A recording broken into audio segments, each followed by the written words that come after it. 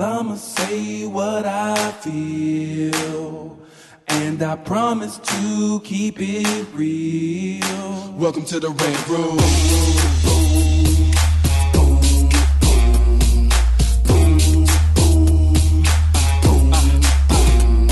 So you wanna be a rider, well you gotta be a rider till your fears are diminished and the doubts are behind you. It's hard to grind and the business got me stressed in the Red Room. We let that shit up off our chest. You know the street nerd has got no time for no caca. Sass in class, yes that's Mr. Bulakaja. Never have to guess when you're listening to Hilliard. He gon' bring more game than a shark playing billiards. It's all about the craft of screenwriting. It's exciting when you turn an outline into something enlightening. Your pen and words are like bullets in a gun. Write what you feel, say what you want. Welcome to the Red Room. What's up, y'all? It's your boy, Hilliard Guest, and you guys are listening to the Screenwriters Rant Room, where we keep it real, we keep it opinionated, we keep it what, everybody? Wakanda. Forever. God, I love that shit. Y'all know how we do it on the Rant Room. On this show, we discuss entertainment, TV, film, music, culture, but our focus is always screenwriting, stories, craft, and shit like that. And shit like that. You hear her. Yes. Lisa Bolakaja. Yes. The Street Nerdist. The Street Nerdist. A.K.A. Your Afro-Indigenous auntie. The Black Gidget of Mission Beach. The Black Gidget of Mission Beach. Sophista Ratchet. The Dago Dalai Lama. Sophista Ratchet. Sophista Ratchet. The Dago Dalai Lama. You gotta do a shirt on Sophista Ratchet. That's funny as fuck. Although the slang has passed, we've moved on from Ratchet. Right. We have to keep up, with our slang and our terminology. True. But yes, tis I. Yes, sir. About Ratchet. Yes, sir. And that voice we hear is who? Chris Derrick. From the writing and directing team, Derrick Brothers. What's up, Chris? Yes. I'm just, you know what? I always find it funny that Ratchet is just the Ebonics version of the word wretched. Right. And I'm just We can't pronounce shit. I know. No, we know how to pronounce things. We just like it to have some stank on it, right? We add some extra Drop the stuff W. to it. Drop the W. Drop the W. Just like you should drop the W in sword. Right. It's like how we just make up our own hashtags. A lot of the Black Girl Nerds and all the Black Nerds on Twitter, like we just make up our own hashtags. For example, the new TV show, the family superhero show, Black Lightning, that just debuted. I heard it's got some pretty strong numbers. I didn't watch it myself. I haven't watched it. Yeah, I'm not a big superhero fan, like the Arrow and stuff like that. I'll watch stuff on in the movies and stuff like that. But I heard it made some really great numbers, and they really talking about they're glad it's not. I think it's the Arrow universe. Like they kind of It's part of that. Yeah, it's part of that, but it kind of has its own thing. It's kind of like, to me, it's like the Black Panther version of the Marvel universe, where it's part of a universe, but because it's so distinct and it has its own look, and it's created by it's run by showrunners by Black people. Yeah, I mean, look, I haven't seen it. I want to see it. A friend of mine named Kelly Goff is one of the writers. Oh, right, on it. Kelly. So maybe I'll ask her if she was to come on the on the show.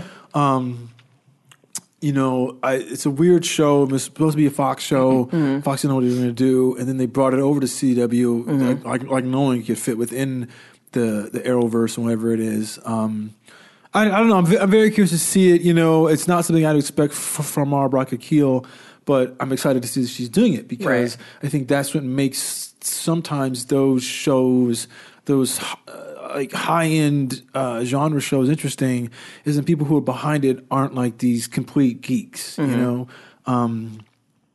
don't know. So we'll see what happens, Because I think, the one thing I was talking about is it's Black Lightning is the hashtag for the show, but I think the Black people version of it, I think we call it Get Lit. Yeah. Get Lit. Hashtag Get Lit. So it's like, Black people have a way of putting their own spin on it and stuff like that. But a lot of the things I've been saying is that a lot of positive response to it. So we'll see what happens with it. Okay. I may check it out a little bit later. I may have to binge watch it because now I can't just watch one show and then wait another week. There's so much content, and my time is very precious, and I'm very particular about what I watch. So if I need to watch a show, I need to watch a bunch of episodes. I understand. At one time. I'm at a stage, I know, Chris, you don't like it. You actually prefer to. You don't like to binge that much, right? I don't even watch a full episode. He doesn't have time to binge. That's the problem. I don't even watch. You know what? It's like I was watching part of Berlin Station last night. I was watching I just watched 20 minutes of it because I watched 20 minutes the night before, and then I'm going to watch another 5 minutes the finale tonight because I really don't have time, and it's just I'm not having to watch it. So I watched The Chi. Just to, support Lena. Did you watch the free when they showed the free episode for free? I did. It was good. I didn't. I waited until it came. I wanted to put the numbers up. But and then I watched episode 2. But I'm realizing because I'm binging more shows that I'm having a problem waiting. Yeah. You know what I mean? I don't have time to wait. Right. So by the time it comes out a week later, I've been in binge mode with the other shows I'm watching on Netflix. So I'm like, I might have to wait another week before I watch. You know what I mean? It's starting to listen. Oh, you want to store it up? Yeah. You know, there is a new Steven Soderbergh show that comes out Which one is that? tomorrow. It's called Mosaic. Oh, right. Yeah, now, yeah. it's on HBO, but you can watch it for free on your phone if you download the Mosaic app. And it's interesting because it's a choose-your-own-adventure show. Where I think there's like 10 episodes. So you can play with it. And you watch the first episode, you got to watch that one first to know what the story. It's a murder mystery. But all their 8 or 9 or 10, you can watch in any order that you want. Really? There was a Korean TV show that did that one time. And what's cool about it is that is like he was talking about it, and it's like the episodes sometimes cover the same event, but told from a different character's point of view of how they got to that event. So if the act twist is what means something to three characters, you'll see it how they all got to that point. You know, is it like a whodunit in some ways, or it's supposed it's like it's got, I think Sharon Stone's in it. It's like some murder thing. I mean, like I was gonna watch it this morning, but I got caught up with something else. So, but I don't know. It's interesting to see like that storytelling is that at least film storytelling is that. Is becoming that flexible, you know. I mean, something you see a lot in like comics or particularly in prose, where they'll cover the same event from different points of view, or you just jump into a character's point of view. That's the thing that's interesting about like the Game of Thrones books. You know, like each chapter is told from the point of view of a character. So unlike in the show where it's just like blending, jumping back and forth wherever, scene to scene to scene to scene. In the books, it was like, like the chapter like will be called like Tyrion. All right. And then it will jump, and there's everything that he does that, which I think is interesting for her, like how they had to combine the to do that blend in terms of how they did that adaptation. Right. But that's what that is. Cool. So if you guys are grown, let's go ahead and get it in. What we got today, Lisa? So we got 2 topics, 2 people. Two black women, 3, yeah. Right, go ahead. So, but the main thing I want to talk about is 2 things that just popped off within the last week or so. And we're talking about a lot of shakeup that's going on in Hollywood. But the main thing I want to talk about right now, for start us off, is just 2 things.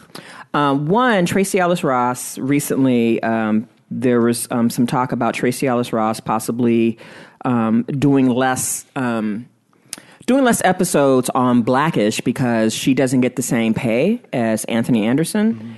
And she was saying if she doesn't get the same looking into not getting to pay equity, that she may do less episodes so she can go find work elsewhere to make up for the salary discrepancy. Why are we even having this conversation? And the thing about it is...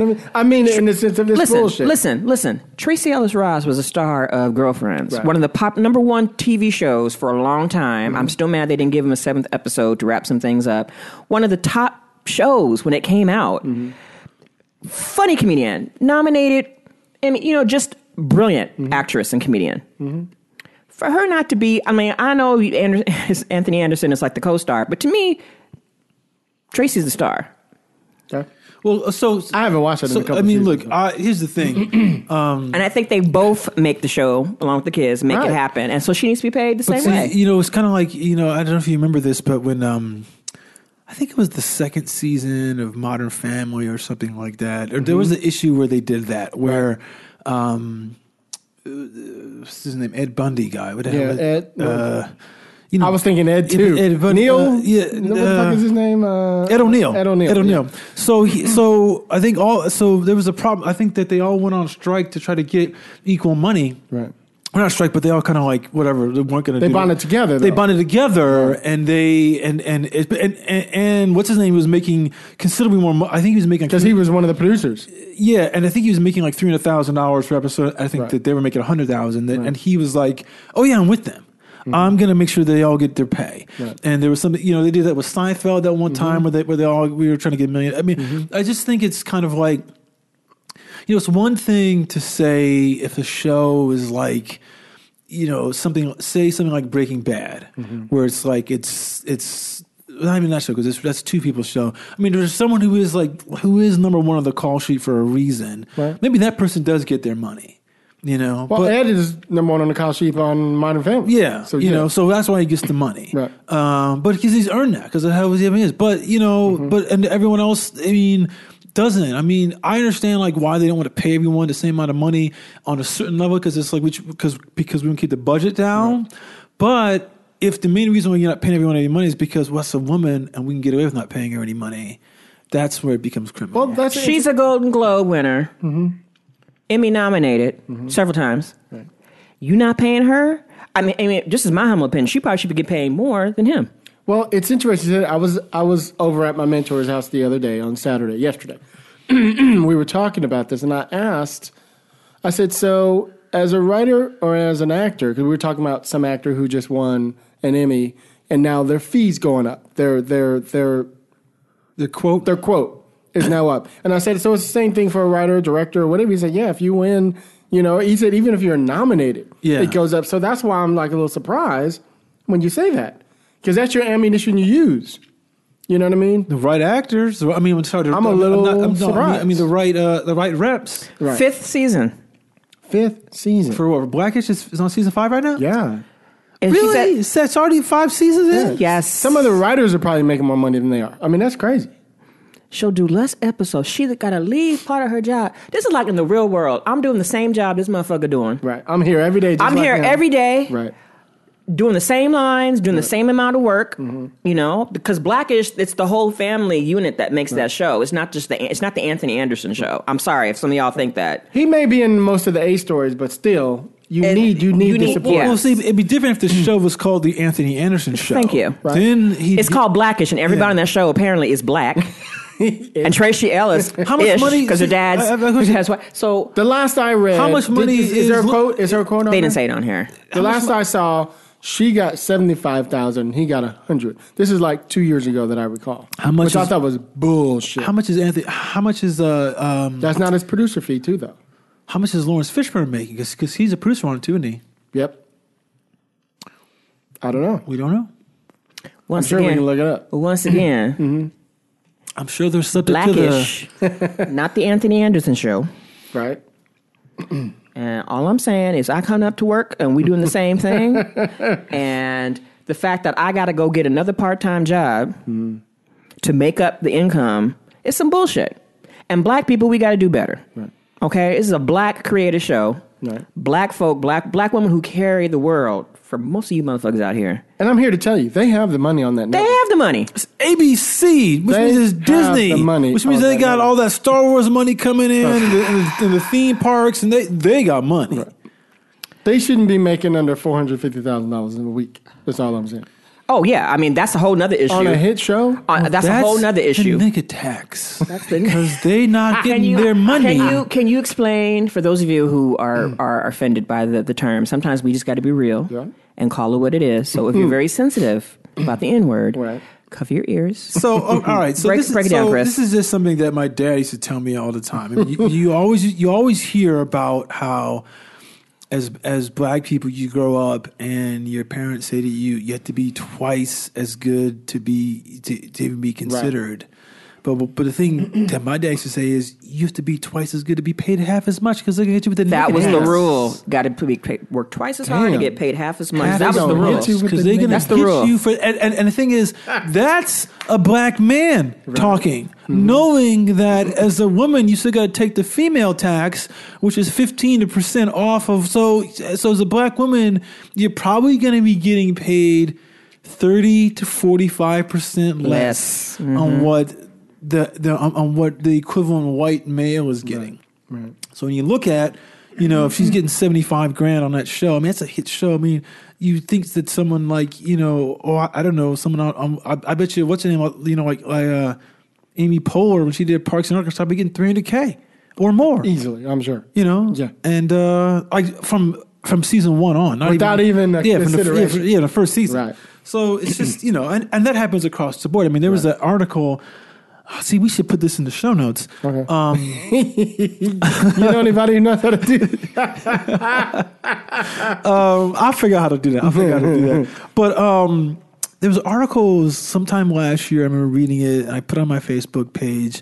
Or maybe I wanted to. I think it was in like Black Enterprise or something like that, or Essence, and it just kind of broke down like how on Empire, how Terrence Howard and Taraji were getting so little money compared to like you know. Like shows that are making like half their ratings and stuff like that on other networks. I think they were getting like 125, 150, something low. It was even over 200K No. on a show that kind of like revived Fox, even like people were saying that broadcast TV was dead. Yeah. Right. You know, was basically, you know, on life support. Right. And Season 2, they should have gave him $1 million. And it shit comes in Easily. there. Yeah. Right. Because they're making that kind of money because all the record sales, all that. And they get no money. Right. And that's a show that if you're gonna complain and say it doesn't sell overseas and blah blah blah, I saw Tell it. German ads for Empire. For was on from TV in Germany. Now that's the place you might think you're not going to play no black show, but they had the ads. Or they're online. They're on YouTube. Right. You can go see them, and it's all like it's all dubbed in German. They're talking. I was like, that's not how Terrence Howard talks. Right. But I just was like, because I was like, you know what I'm saying, man? Because there's no swag like that in German. But I just was like, that's so weird. But this show was selling and playing there, so I know they're making money. Now let's talk about something important. So you brought up that fee. So let's say 150. Let's round it off to there. 150. Now an episode. So this is basically about a week. That's your fee. $150,000 American dollars for all the listeners out there. Now, some people are out there going, I haven't even made that in 3 years, right? They get that in a week. Now, we're talking about an industry. People think you're making that for a year. We're talking about 4 or 6 months out of a year, maybe 9, depending on if it's a network show, where you're making that type of money. And sometimes you're not on every episode, right? And people always assume that amount of money is like, well, they're making so much money. Why do they need any more money? But if I am a producer and I can afford to pay you $150, and then if I can afford to pay him $500, how much am I making? How much is the network making? Really? Exactly. Well, that's where I'm really. How much is the agency making off the agency fee for just packaging it? Didn't do anything, just package it. You already know. Okay. But at the same time, people look at it like in a certain way where they're like, that's a lot of money, but it's like, let's just say you're making $200 an episode. So you probably lost what? You've lost. Yeah, break it down. Like $20,000 for your agent, $20,000 for your manager, $10,000 for your attorney. So that's 25. But that's right. But that's not including your accountant. Most people at that level. Yeah, that's $50,000 plus your accountant. So maybe that's another like $2,000. So now you're down to $60,000 just on your fees, and then you still got to get taxed at the high tax bracket of like 40%. 40%. And the 40% is your full money. So it's like the $200,000 at 40% means that I need 80 from you, but I'm only taking home 140 because I had to pay off those other people. So now it's 80 at 140, so it's only 60 an episode. There's still a lot of fucking money. Ton of money. It's the kind of money that people make. They've 10% make it in a year. 10% of the population makes that kind of money anymore.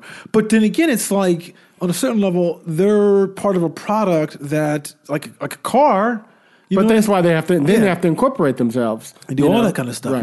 So I mean, it's definitely a very. It's why people want to come out here and make this kind of money and do that kind of stuff. And you might think it's undeserved because all they're doing is entertaining us. But it's like we live in the Trump Reich. I think we need entertainment. Yes, we do. We need our mind to be relaxed and enjoyment and have some laughter and some joy. Just to make it through the day. So what's your feeling about all this? My feeling is it's bullshit. And I think it's disrespectful to Tracy Ellis Ross.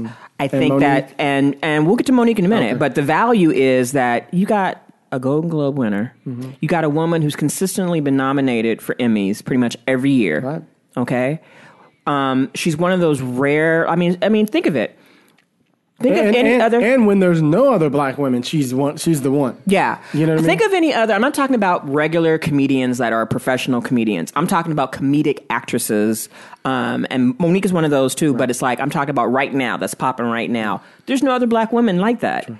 And compare her to any other white woman who's on a comedic show. I think that it's disrespectful to Tracee Ellis Ross. I think they don't value her. It's that nigga tax. Yeah. It's the idea that, she's just so talented. And I just feel like Diana Ross needs to get in the car and come run up on some mugs and get your baby her money. But it's just like, it's just ridiculous. And I just think when we're comparing talent and people, I think they should be equally paid.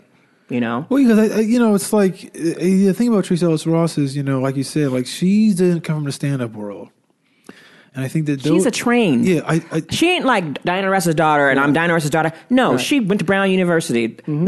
This woman has trained theater. She did the theater. She did a whole She work. has to, but I'm saying, but in terms of like who's like that who didn't do stand-up? What's her name? Julia Louis-Dreyfus didn't do stand-up, and it's like those actresses.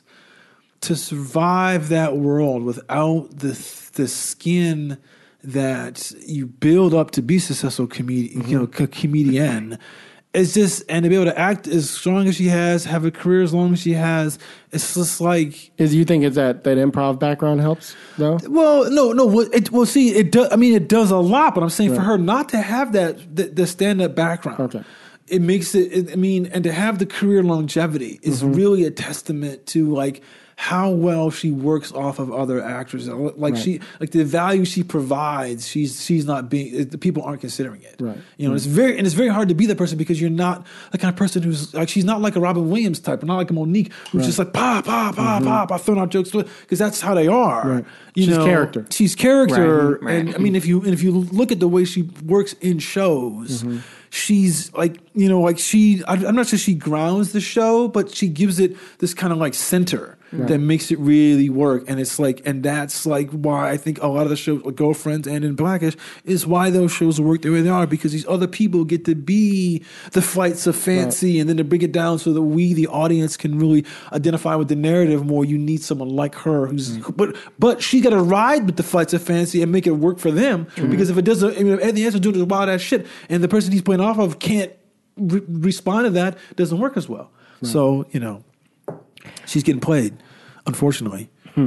Jumping from that, moving on to Monique.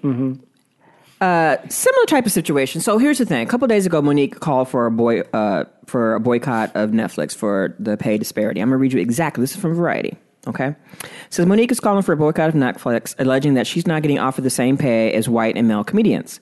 And I quote from Monique, on the Variety article, I am asking that you stand with me and boycott Netflix for gender bias and color bias, she said in a video posted on Instagram. I was offered $500,000 deal last week to do a comedy special. However, Amy Schumer was offered $11 million, Chris Rock and Dave Chappelle $20 million. Schumer renegotiated the deal. That's end of the quote from her. Schumer renegotiated the deal, ultimately landing $13 million. And Schumer said, I shouldn't get what the men are getting because they're legends, but I should get more. And Netflix agreed, said Monique. When we asked Netflix to explain the difference, why the money was so different, they said, we believe that's what Monique will bring. Wow. We said, what about my resume? They said, we don't go off resumes. Those who don't know Monique's resume, she's an Oscar-winning actress. Okay? Then we asked them, what was it about Amy Schumer? And they said, she sold out Madison Square Garden twice and she had a big movie of the summer. Okay, Amy Schumer's big movie of the summer, it flopped. That was that one with Goldie Hawn? With Goldie Hawn. Right. Okay. Raise your hand in the audience if you saw that movie. Nope. Listen to the crickets. Wait a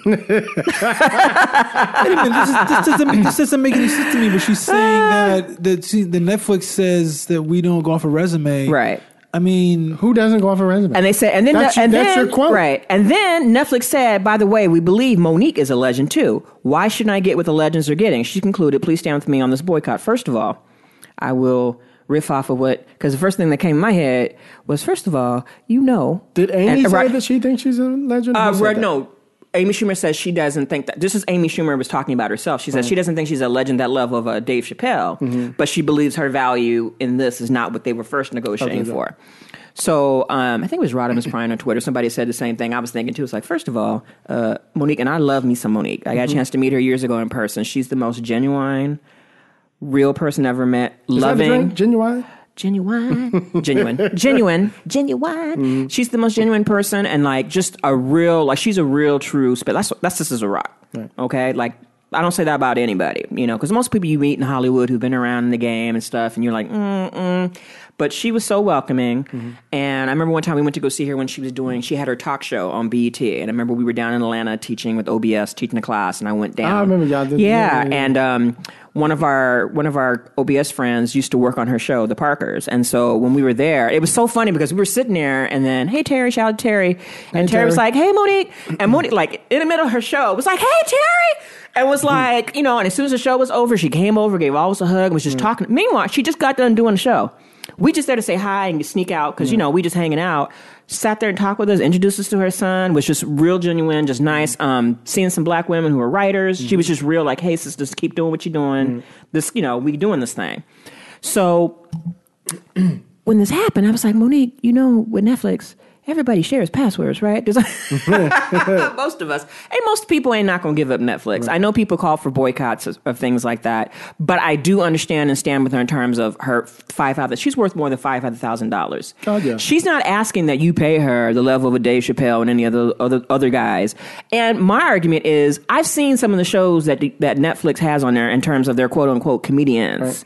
Some of them motherfuckers ain't funny, male or female. Some of them shows just like, I guess y'all just need some content, and through these things, it was cheap, throw it up there. I just watched that new Cat Williams. He killed it.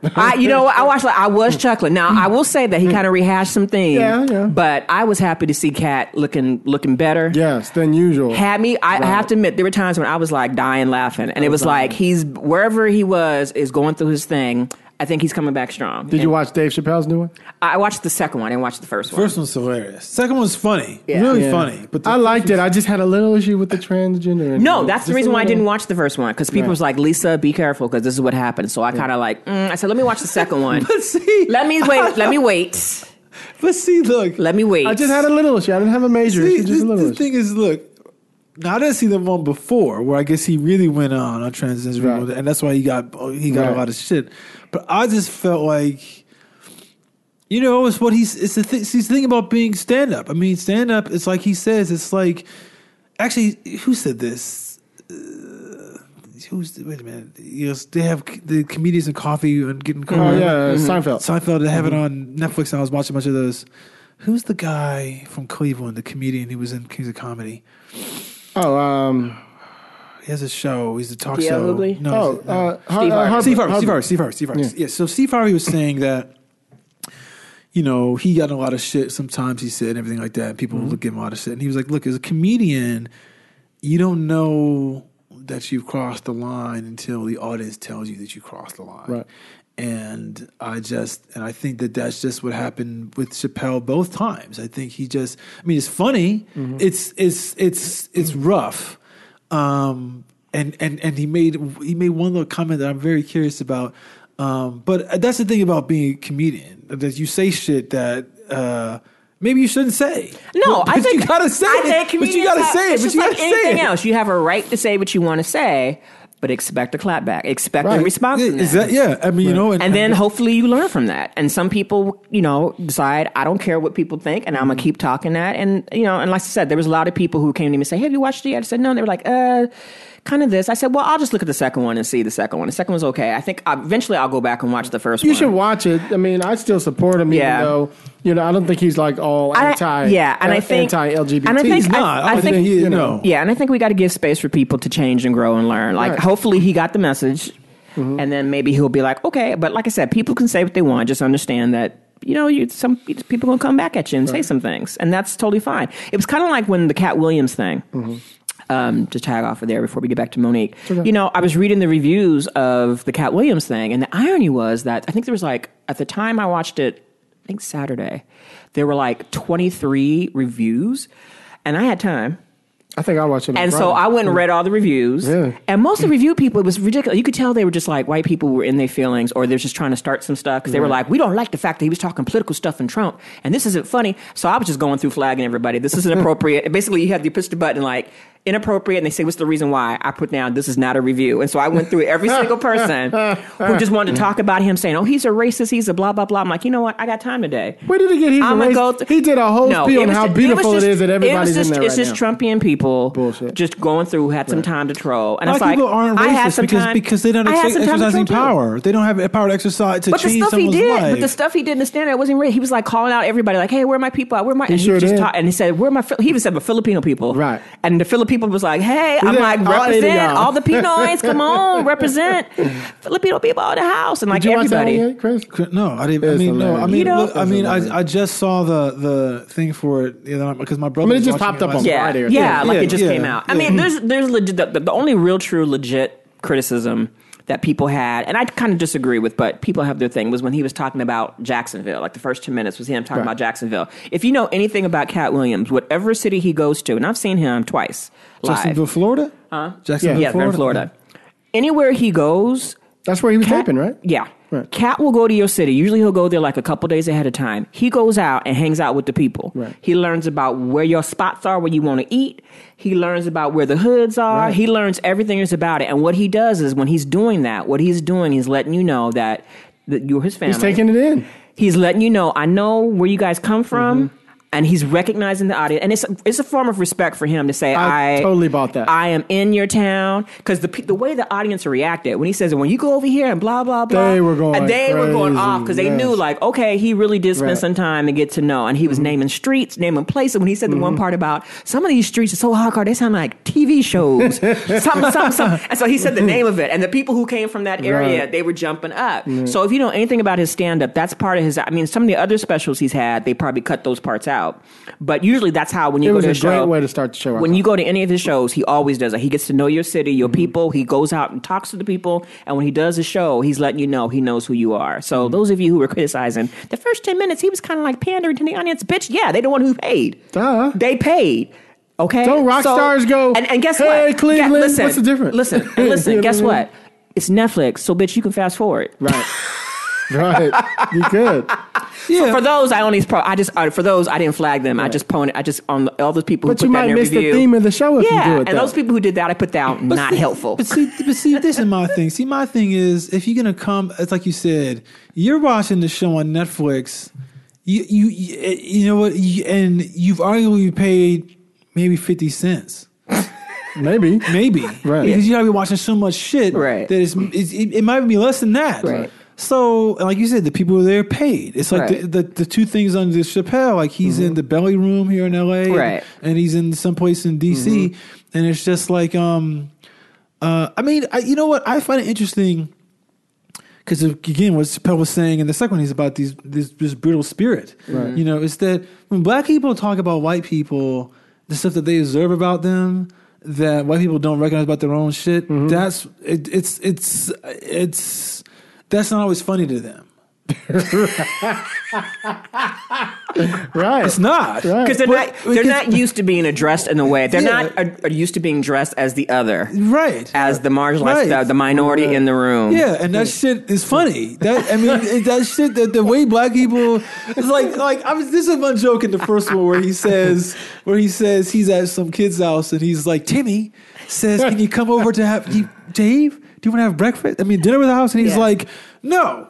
I don't want to have dinner in your house. No. He's like, no, because of my experience, the food has not been very good. Yes, white food is not that. It's exactly what he said. But then they said they was going to have stovetop stuffing. And he says, hold on a minute now. Let me call home.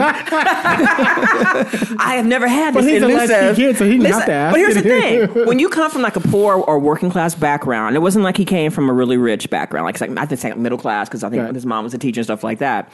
There are certain foods that you see on TV. And I remember this, because I remember seeing those commercials of stovetop stuffing. That was the shit. And when you come from communities like you're not used to having that, just like Kraft mac and cheese. If you're used to having your mom and dad making their own mac and cheese, you know, brick of it's like some fancy thing, and it's not. I mean, when you grow up and you realize this is some bullshit, but it's like some powder, box. And some noodles. But it's no different than when you want to have McDonald's and your parents are like, we can make hamburgers and here. Now it's you not know the same. your hamburger is way better than this. It's not the same. The taste is different. different. It's the excitement of it. So I was really tickled when he said, "Wow, wait a minute, they're having hold on a minute, let me call home." Wait a minute, but that's the first one of the Dave Chappelle thing. Yeah, No, that's I thought the second one. No, that's the first one. Is that the first one? Yeah, because it's the big show, and then the other one's a small, It's a intimate small one. show. Yeah. So Maybe I did watch the first so one. So then. watched the first one. Yeah. But toward the middle, he goes in on a whole transgender thing. Okay, he did. I thought he did it again, like he apologized. Or no, I thought it was the second one where he apologized about it. He said, because he says in the one, he says, "I know in my first special, That's the people one. said That's the one. blah blah blah." Yeah. Okay. From last summer. There was one last Oh, summer. okay. I didn't see the one last summer. Yeah, that's what I didn't see either. Okay. Yeah. So but that's the one, talking about Timmy and everything. I mean, that was funny. That whole that whole thing was funny. Right. You know. But yeah, but white people don't want to hear that. They don't want to be joked at. Well, they don't even admit the fact that They fucking up that like we that? can't be racist. They don't buy it. Yeah. I had to explain it to my husband, however. He's like, that don't make any sense to me. If he's racist, he's racist. No. No, see, there's a difference. There's a difference between being a bigot and being racist. Right. See, a bigot could just not like you because you're white or you're black or you're Latino. Racist means I can put my foot on your neck. Right. And make things difficult make for life you. difficult and for you. Like, you know, it's interesting. There's this woman I was listening to on the radio. Now, black people, we could be prejudiced because I'm prejudiced a all the whole time. hell lot, All the a whole fucking lot of time. shit, All the time. and y'all hear most of it on here all the time. But you know, it was like, for instance, it was like there was a woman who she was on the radio yesterday or on Friday. On she was one of the people with the Black Lives Matter movement, right? Mm-hmm. She grew up in Van Nuys, and she was saying one time she happened to meet and become friends with the daughter of her landlord. And she was at this guy's house, and they were talking, and the blah blah blah. And she goes, and the father said to her, "So what's your name?" Blah blah blah. And she's like, "Blah blah blah." And she's like, "Oh, I know that name. Yeah, because they live in my in these buildings that I owned. Oh yeah, cool. And she was like, "This is the motherfucker who makes my family's life hard." You know, and he didn't even realize it or didn't care. She was like, because the appliances don't work all the time. They're late with bringing in with the vermin spraying. And that shit is perfect. That shit's fucking up my life. And you up here, you know, saying it just with no sense of anything. You know, and that's what I think that, you know. And let me clarify, my prejudices everybody has them. Mine are very succinct. Like I don't trust people. I have a prejudice against people who don't like horror movies. I have a prejudice against people who don't like really good food, who don't eat outside of their own comfort foods, who can eat some other experienced foods. My prejudices are very, very, very well rounded. I don't even eat black comfort food that much. It's very rare. Yeah, it's very rare. I love eating food from every place else. Interesting. It's so. It's like what are you doing? I say I might take you to CJ's. You know. No, I have it, but I prefer, like, if someone said, what would you have? Would you rather have, like, you know, some chicken and waffles, or would you want to go to, like, maybe get some pho?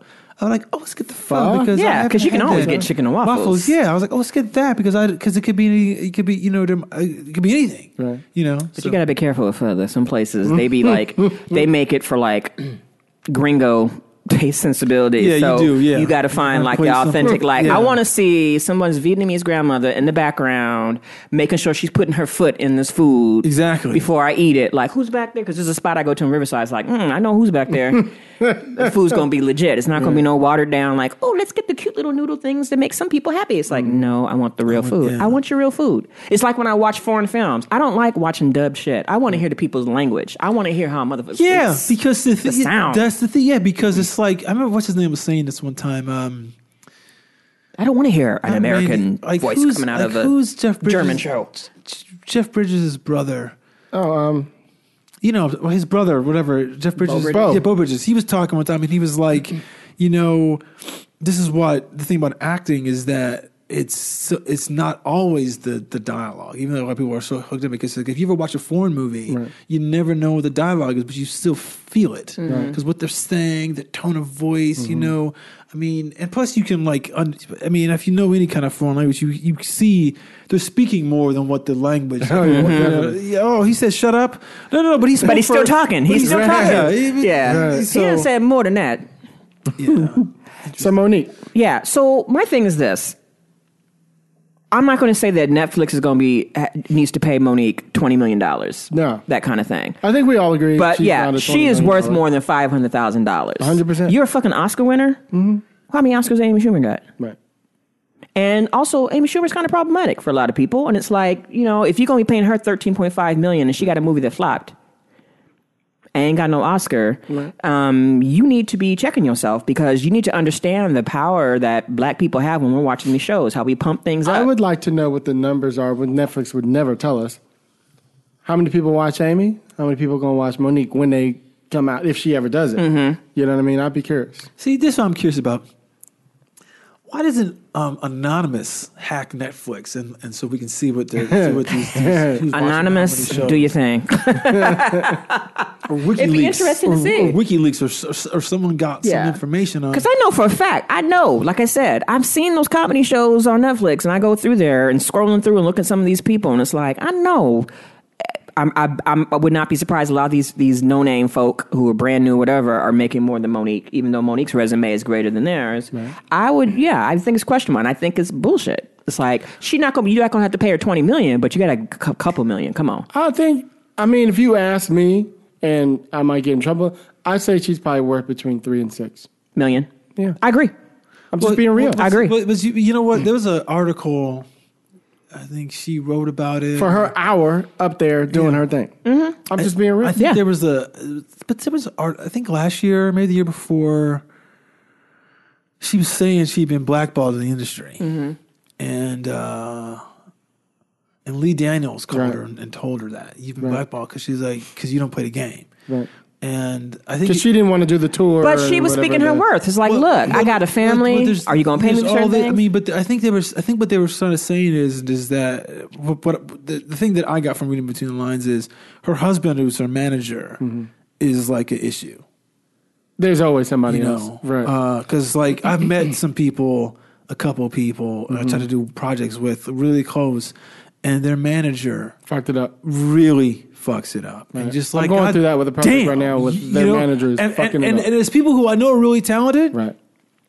And then and everyone, you mention, I love him. But then you say, why is he in a lot more shit? What's the he's doing? And then you meet their rep and you're like, now I know I'm not a lot of shit because their gatekeeper is an idiot on a lot of levels. But don't you think that don't they have the right to ask for what they think their worth is, whether or not they get it or not? But see, here's the thing. The thing that you don't know is that she might have said, well, we'll give you $2 million to do like your show, Monique. And then the manager guy could be like, oh, this is what we want to. We want to have her flown in, but in a Learjet, and there's all the other perks you don't know that could be part of the ask that can make them go, well, then we're not going to give you that kind of money because it's really more than that, and that's what you don't know, and that's the kind of stuff that when there's these salary disputes, sometimes there's other perks that everyone is asking for that's above and beyond their actual fee, right. And that's fair. I mean, that's just fair. To piggyback off what you're saying, Lisa, you're right though, but here's the deal. If you don't ask for a fee, you will never get more money. If you don't ask for it, they will give you the scale of scale. You know what I mean? Unless you are like a Monique, they're like, okay, well, we can't just give her $125,000. Let's just make it an even boom. It sounds like a high number, to most people, but people in the know are like, that ain't no money. Not when everybody else is getting 20, 10, 15, whatever the fuck. I mean, look, if Dave Chappelle got $20 million, if he got $20 million for his special, I mean, people were shitting on him for walking in for 50 to do the damn seasons of the damn show. Right. But he's clearly made that up. Easily. And that's somebody who was pretty much aware of taking care of his own mental health and was able to have the gumption and not have those people influencing him like, no, those sycophants who are around you going, no, keep doing this, doing that, where you might end up like a Cat Williams for a couple of years, wilding out for a bit because a lot of times you want to do well for your friends, you want to bring your crew and all that, and then your mental health, and because you're so used to having so many people dependent on you and you got to do all this stuff gets a little sketchy, and, you may end up, dead or, strung out somewhere and having some issues. And the fact that Dave was able to like walk away and like, no, I know what I'm worth and I'm going to walk away from that. I will always respect him for that because it's like he took care of himself and the dude looked healthy. He looked great. Yeah, he's working out. He's getting all He don't got all swole. Yeah. And I'm like, and then he's making up. And so Right. I think it's a testament to those of you who, are out there, especially those people who are doing really well. It's like sometimes you got to just, stand for your worth and understand what you want. I'm sorry. Did you notice in the second special, the second special that we saw, he's smoking with that with The vapor. the vapor. But in the first one, he's smoking with a cigarette because he did that one before. Oh, really? Yeah. So he stopped smoking cigarettes and now he's vaping. What? See, this is just because he was like, so the second special. Did you could tell he was talking about things from before in the second special that I think it was after. So the one I saw when he had the vapor. That was, Yeah, I yeah, think that second was. one. Yeah, but the second I one, think that was the second one, but I think they aired them differently. Oh, yeah, Gotcha. Yeah, because the second one, he's in the belly room at the Right. Laugh Factory, Okay, I and see. he's like smoking, and he's talking about Matt Lauer or Charlie Rose going down. To that. okay. So it was real recent anyway. Right. You think? Because he went down there early November, and these things aired on New Year's Eve, so it was like recent, really. But maybe the one you're talking about, or maybe the first one that aired. The equanimity one was actually maybe even like taped in late December, maybe. Possibly, yeah. Well, anyway, those two things, in terms of pay equity, in terms of in particular black women, like asking for their worth and being talented and not getting the same. And you know Respect. what I was thinking about was she had Tracy Ellis Ross been on a cable show, I would have been like, yeah, they probably can't quite afford more than $200,000 an episode. But because this is prime time ABC, which is where all the stars make $1 million, and Yeah, I'm saying, and I'm saying like, because when that's she was why I'm like, that's because she suspect. went when she did Kelly Griffith's show, Read Between the Lines. I'm pretty sure with the was it BT? Yeah. They probably weren't making as much as they would have gotten, and she was able to. But it's like networks got money. And you pay people who have successful shows. But they probably played her because they said, well, you're kind of a BET, so what does give you... It doesn't matter. She's already got a Golden Globe, and she's getting got Emmy X. nominations. And Emmy nominations means advertisement, means people are looking at you. That means you've got a platform. So you pay her what she's due. That's true. Look, I know she's not getting her money's worth. I mean, she's not getting paid for what she's worth. I mean, it's evident on a lot of Tracy, if you need me to roll up some people. But I just feel like, Holla. it's interesting. We're talking about this. Just one thing. I remember hearing from some people say who worked on BET shows that when they would come to the networks and stuff like that, the major networks, the people would act like you haven't really done anything. You haven't written anything. You haven't Right. really done anything. Remember Kelly had the Kelly, issue. Right. Yeah, Kelly said that. She was saying, I mean, like when Kelly had done 100 episodes of the stuff for Tyler Perry, they were like, yeah, but that's not real. So, Right. so It's not real. Okay. So basically discounting. Yeah. That she ran a show. She ran it. Yeah, not really. Not to our standards. And that's just like, again, part of the Nick attacks, because it's just like, yes, look, that's the Tyler Perry shows. There's actually more. They were making money with those shows. Making money. There's probably more pressure because he was like, I'm bankrolling this. I gamble with this TBS and said that we'll deliver you 100 episodes at once. So there's this whole thing of like, you don't even know if what you're doing is actually even. He didn't even know what he was It's doing. going to work. It's even going to work because it Right. hasn't aired yet to know. Oh, we got to make tweaks. Because you know how it is with a show. Right. You put it on. The back nine is always a little different than the front nine. And then the second season is always because they're hearing response. Right. And they're not even getting that. So it's too bad. Well, two things. But I'll have to get you guys catched up on. We can talk about it again because I would love to get the. We can talk about it. The clothing, Okay. the woman who does the clothing for it, Star Trek Discovery. Right. Love it. Okay, so Shout out to Wilson Cruz. Wilson, the last time you were here, I think he was just on that doctor show with Octavia Spencer. Right. Was it the red something? Yeah. That was That was a couple years ago. Yeah. Yeah. It was. Yeah, that was one of our first episodes. Our early episodes. Like Yeah. in the first 20. Yeah, and we had Wilson on. It's like a lot of good things were happening for him then, but I am so thrilled that he's on Star Trek Discovery. He's back. He is amazing on the show.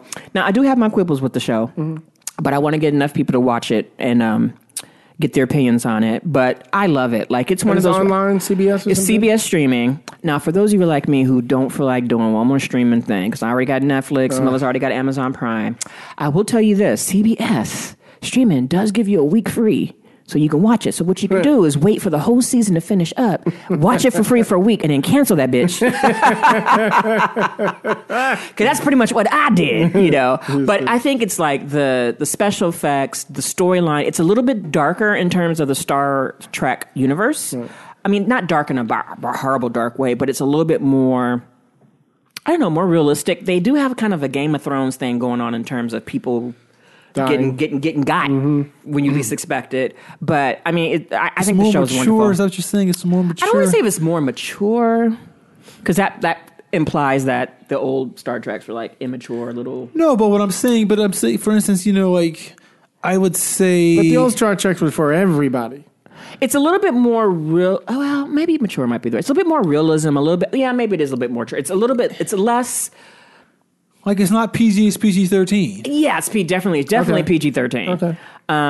But it's just such a good show, and it just got so many great, engaging actors on. And like I said, Wilson is fabulous on there. I won't talk about the storyline that's happening right now because I'm hoping they clean that up and fix it before I have to go off. But, oh my God, Michelle Yeoh. And they got this wonderful twist towards the end of the season that is amazing. You guys saw me tweeting about it on Twitter when I showed you that picture of Michelle Yeoh. So you watched the whole season? Fabulous. I'm not the whole thing. I think I've watched all the way up to 11.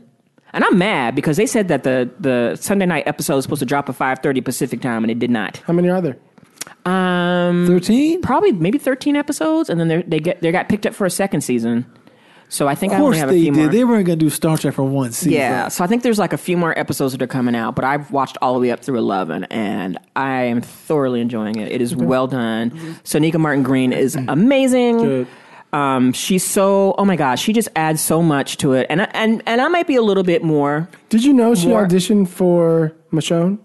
I believe it. And they ended up not giving it to her, but she was so good. They brought her back. The casting director said, we need to write something for her. That's where that came from. Yeah, we're going to create something. I believe it. You know that she came in the same season when she came in? Yeah. And I liked her character a lot, but I didn't want to hold on her too long because I knew they going to get got. Because Michonne's such a huge thing, and any other black character on there was going to get got. Yeah. So my love for her was very, very soft and very quiet because... But she lasted longer than I thought she went out the way everybody should go out there. Right. I like the fact that when she, when they, the premiere this year, walking that she came back to like talk and just like, they gave her a lot of love for like that. Like, you're on the new show, but we still. Oh, and she's amazing. And this is so worth her not being on. Like, yay. And now she's the top of the call sheet, right? Yay. She's the star. Like, she is the show. Yeah. And her character is so complex. And she's just such a I never get to see black women play these kind of characters. First of all, she's raised by fucking Vulcans. So she's a black Vulcan adoptee. And she's pretty much... she's just a human, but she's a human, but she's like she was like the adopted daughter of Spock's dad. Oh, okay. Sarek.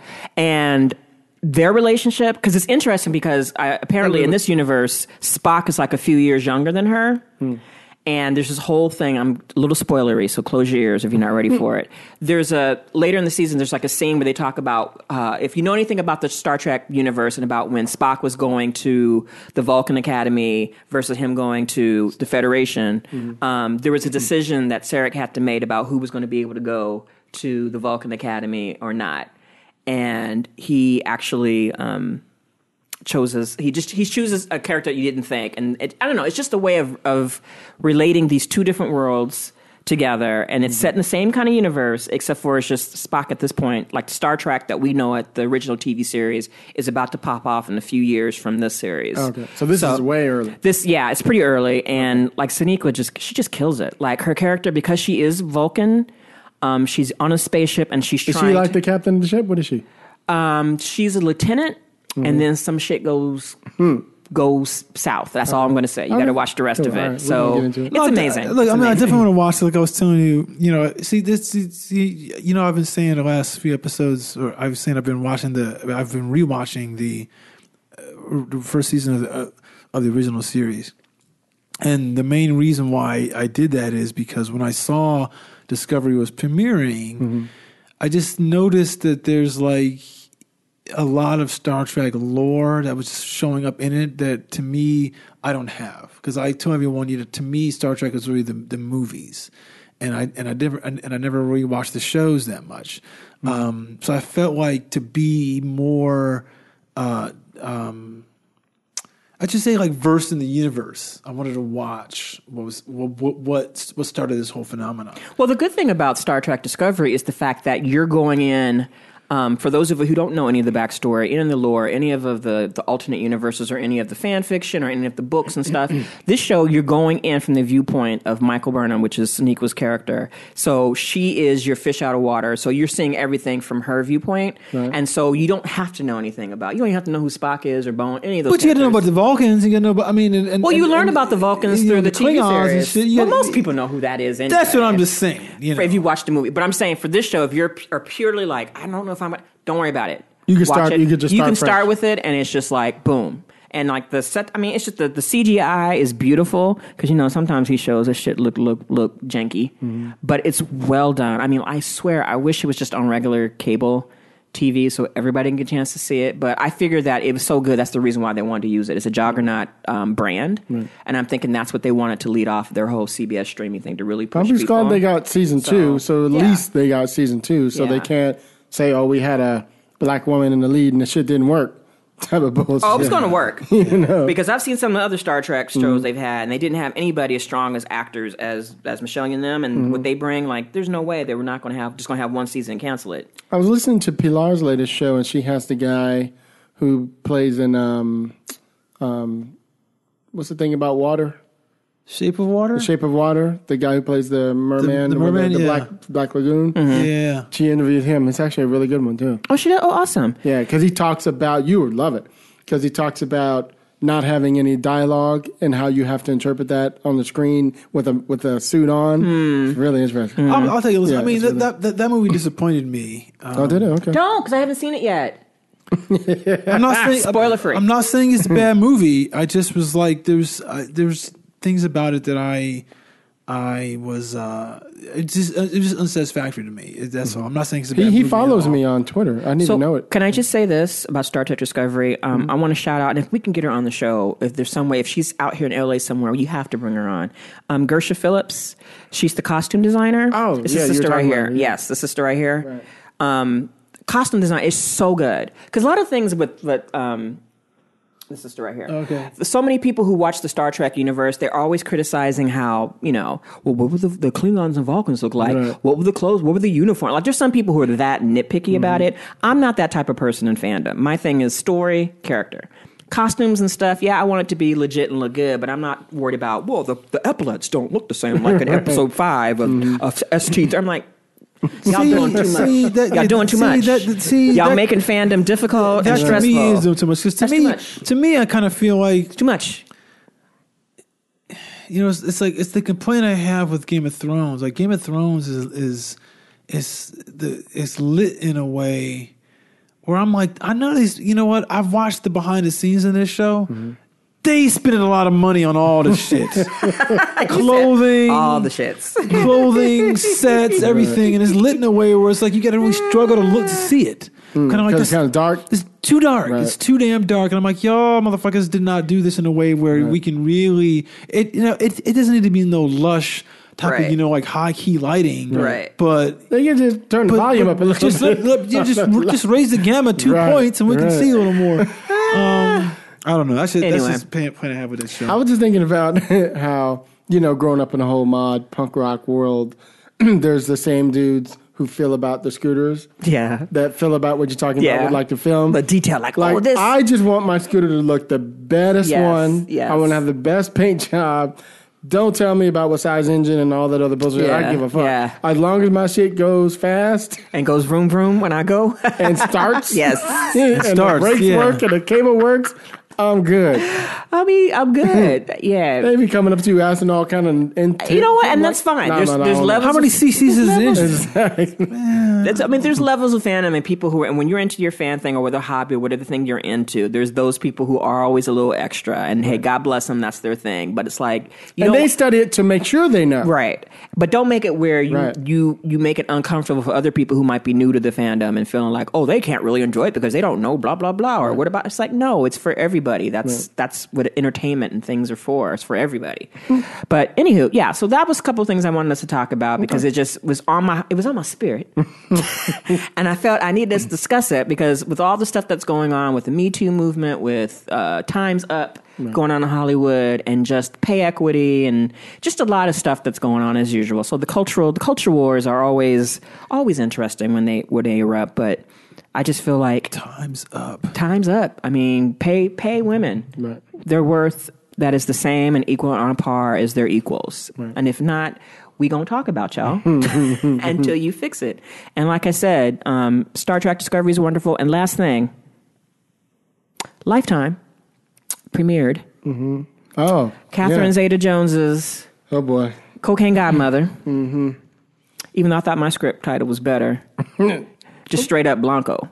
Right. And it was a double entendre because cocaine is white and Blanco means white. So I was giving y'all all the extra shits in there.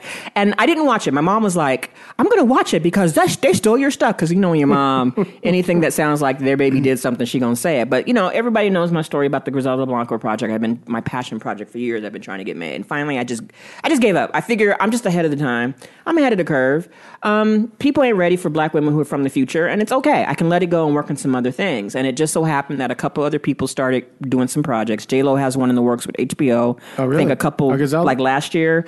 They're still in development. So you know what that means. If they're in development, who knows what's going to happen. 2 years, 3 years. And it was like 2 years ago, 2 or 3 years ago when they announced Catherine Zeta-Jones. And it just now coming out. And I'm thinking to myself, they probably tried to get it made into a movie and they realized it probably wasn't. And they probably shopped it around and it ended up at Lifetime, even though I like Lifetime. But I felt like, for me, it was that's not a Lifetime That's movie. not a Lifetime movie. Griselda Blanco. We're talking about Scarface. We're talking about the original female Scarface. Well, yeah, because like the first time I heard about this woman, it was that deserves when I was big watching when Cocaine Cowboys came out. Yes. Which is maybe 8-9 years ago now, something like that. And that's when I first learned about her because I was down there at the theater in Hollywood watching the late showing of that documentary. And there's the clips of her. I was like, this is a bad woman right here. Bad movie. She was the main. There should be 10 movies out right now already. Listen, I was sitting in Hollywood.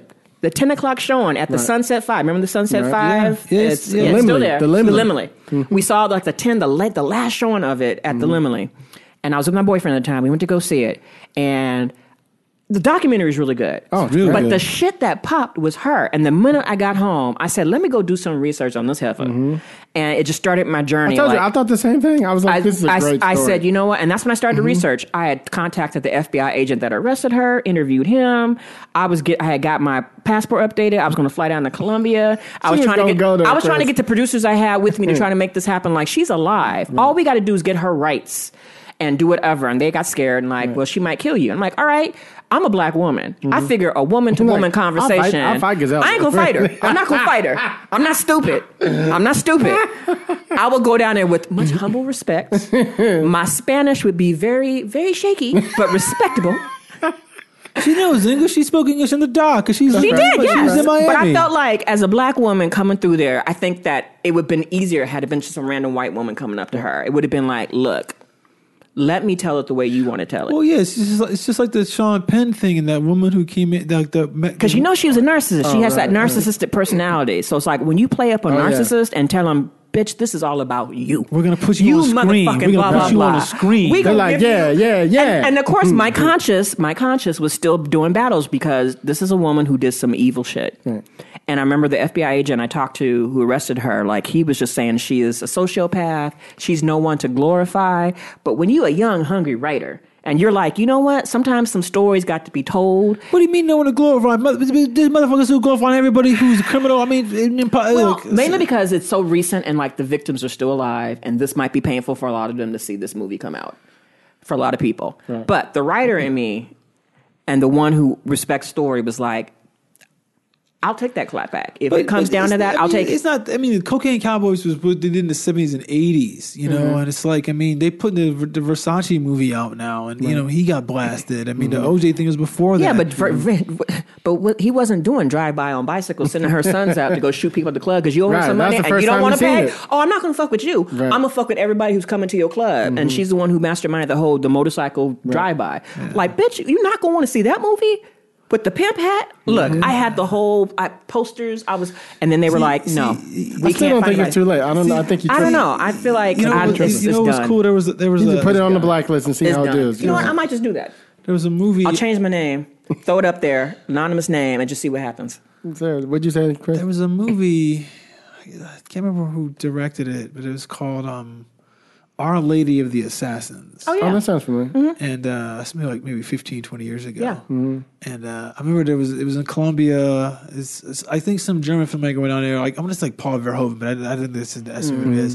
And it was just like when they drive by the motorcycle and shit like that. It's just like, that shit is so wild. It's just, there's like shit going on down there that, you know, as much as I like that Narco show, there was stuff I saw in the Assassins that I was like, I can't believe this shit. Look, some of the stuff, because I remember I was buying, because I save on money, because like, I need to go to Florida, I need to go to the court and go get the stuff. But luckily I found some services where you can get like the court transcripts and stuff. Right. There was a man who wrote the book called Cocaine Godmother, and his daughter sells yachts down here in Beverly Hills. And she had the rights to all the tapes, all the stuff that he had recorded. And she wanted too much money for him. Like, she was asking for a grip of money. And I'm like, I can do the story. So that's when I had to go talk to a lawyer. I remember I went to Hollywood, talked to this lawyer, and had to talk about rights, what I could legally write about without being liable. What can I write about if I've done some research? She's a public figure, though. Yeah, at that point, is a public figure. She still had a son. Now that she's dead. She still had a son that was alive. She named him Michael Corleone. Hi Michael. That's how she was. And it's like, there was so much great stuff. And then it was like, years later I thought, well, maybe I'll make a TV series out of it, because I felt like at the time the series was the thing. After The Wire, after all the other great shows that were coming out, I agree. I think it's a series. I was like, it's a fucking series. But I never want it to be a series about Escobar or everybody else. I want it to be about her. Everybody else can be satellites around her. But the shit that she was doing, like when they had the 1976, the big bicentennial, when they had all the ships, the big tall ships from all the world that were coming to the United States, she was putting cocaine inside the tall ships, the Colombian ship, because she knew legally they could not check the ships. During that time, she was making bras and underwear with the cocaine inside the bra and underwear and the shoes, the high heels and the shoes, and sending bitches on the plane to come through and getting that. Like, she was like the innovator. Like, you know, we talk about Little Richard, talking about the architect, the event, the emancipator, all of that stuff. Yeah. That was her. And it's like the stuff that, like, you would not believe some of the stuff. It's so outrageous. Like, some of the stuff I wrote in my script, I didn't even write the half of the stuff that she was doing, because I'm like, nobody can believe that kind of stuff. So I got to keep it a certain level of realism, even though the shit was real. You have to keep a certain level of believability. And people can go buy the book and say all the other crazy stuff. But it was just one of those things where they finally got it, and it was like, of course they got a woman who's not Latina. And there was an article that came out where Catherine Zeta-Jones was defending her I think she's played like 3 roles where she's played a Latina. And basically, and she had her argument was, I'm an actress, I should be able to play what I want. Yes. At the same time, you cock-blocking a bunch of actresses that could get these roles. And it's like, I guess at the time people thought Catherine Zeta-Jones was a big name enough to do it. I mean, I don't know if y'all seen the poster of her. She don't look nothing like what's her name. And you don't have to, but it's like, I don't believe her as... She's drop dead gorgeous. Yeah, well, not even that, but it's just like, I don't believe you. Like, I see that, and I feel like, for me personally, I feel like that role needs to go to somebody that you don't know. I always have the philosophy, and she has a point. You're an actor, you should be able to play whatever. It's like us being writers, like we talked about Paul. He should be able to write, the Black 22s because it's a passion project. Right. Not because he's a white dude and it's a black story. Right. So I agree with it on that point of view.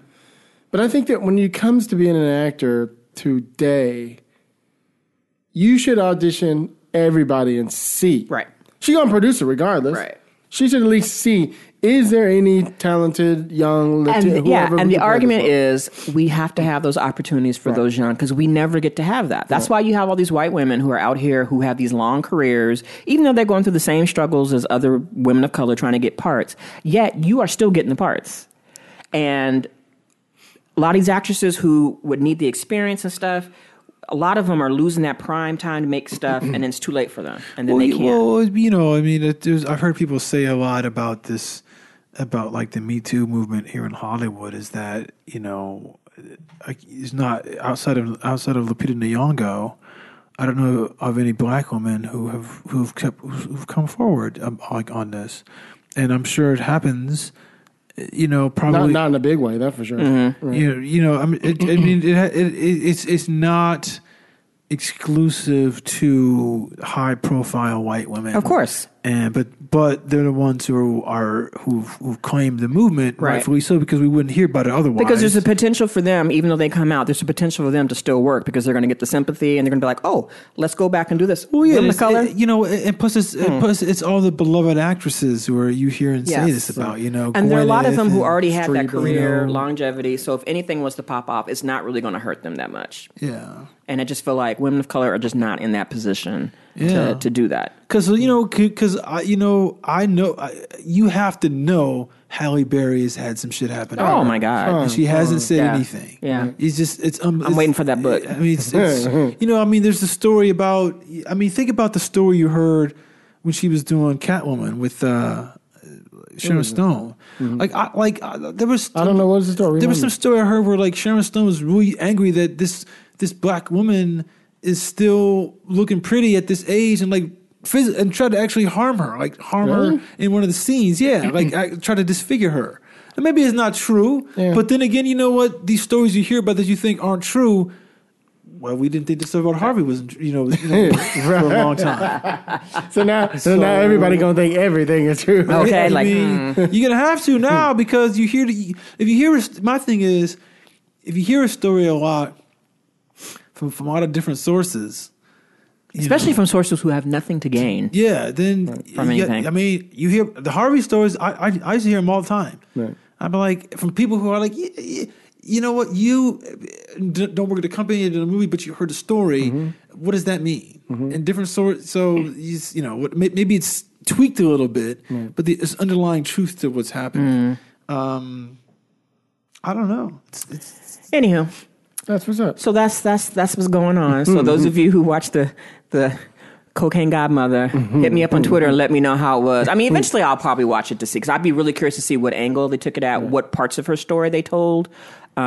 Just, because it's always interesting seeing how different people can tell a different version of the same story that you're writing. I was just thinking about, because I know when Lance Black did that, was that When We Rise series or whatever, they had Sylvester in there.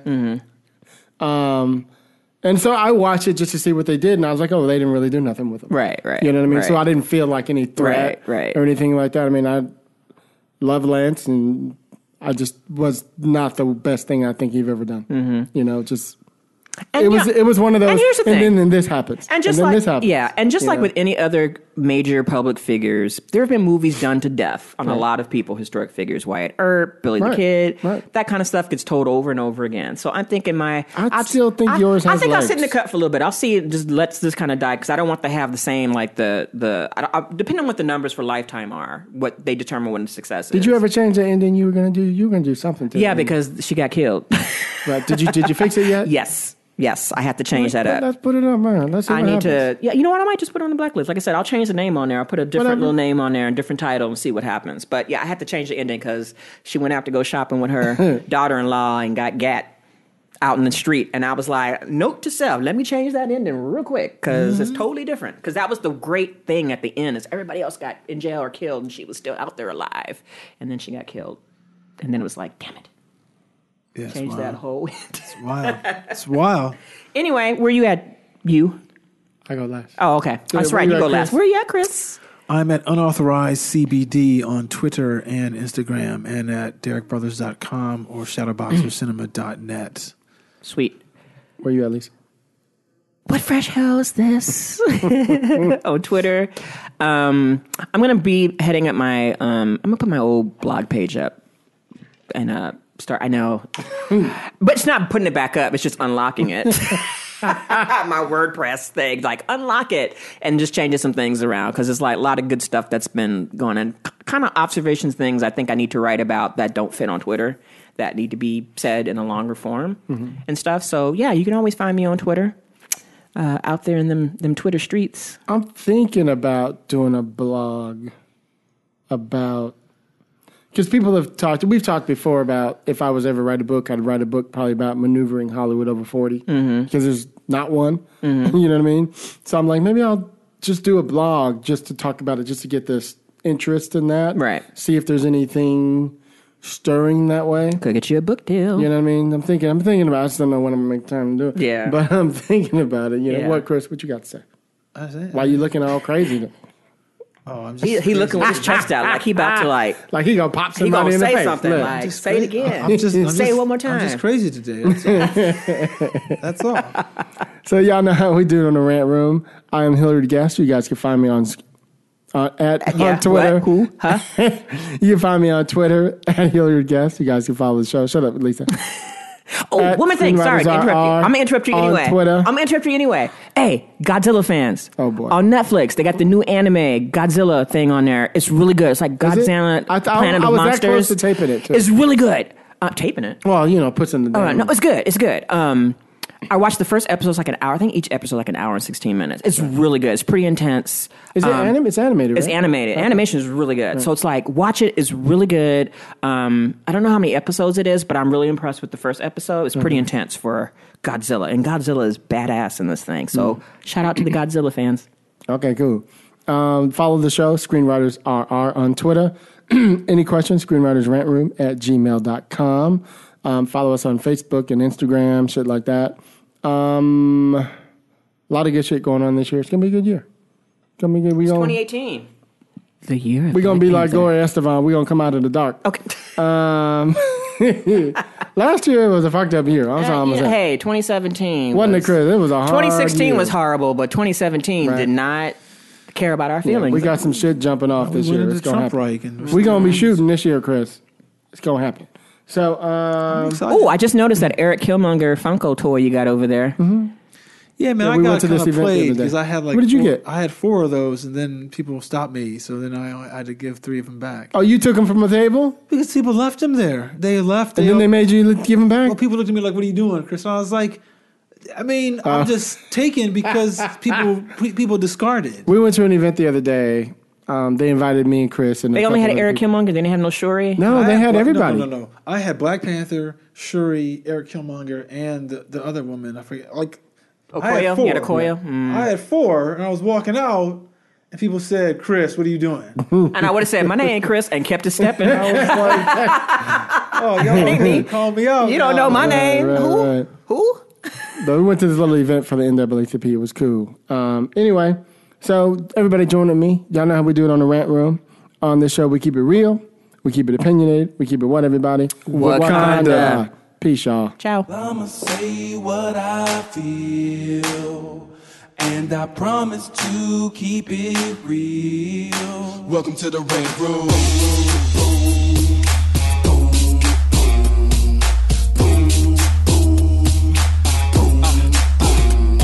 So you wanna be a rider, well you gotta be a rider till your fears are diminishing, the doubts are behind ya. It's hard to grind and the business got me stressed in the Rant Room. We let that shit up off our chest. You know the street nerd has got no time for no caca. Sass in class, yes that's Lisa Bolakaja. Never have to guess when you're listening to Hilliard. He gon' bring more game than a shark playing billiards. It's all about the craft of screenwriting. It's exciting when you turn an outline into something enlightening. Your pen and words are like bullets in a gun. Write what you feel, say what you want. Welcome to the Rant Room.